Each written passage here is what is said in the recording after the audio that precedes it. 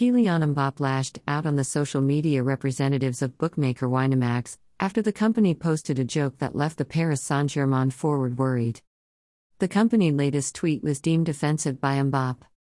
It was an image showing a football supporter celebrating a goal, with his backside showing, with the caption "Wilfried Mbappe" during his son's goal against South Africa.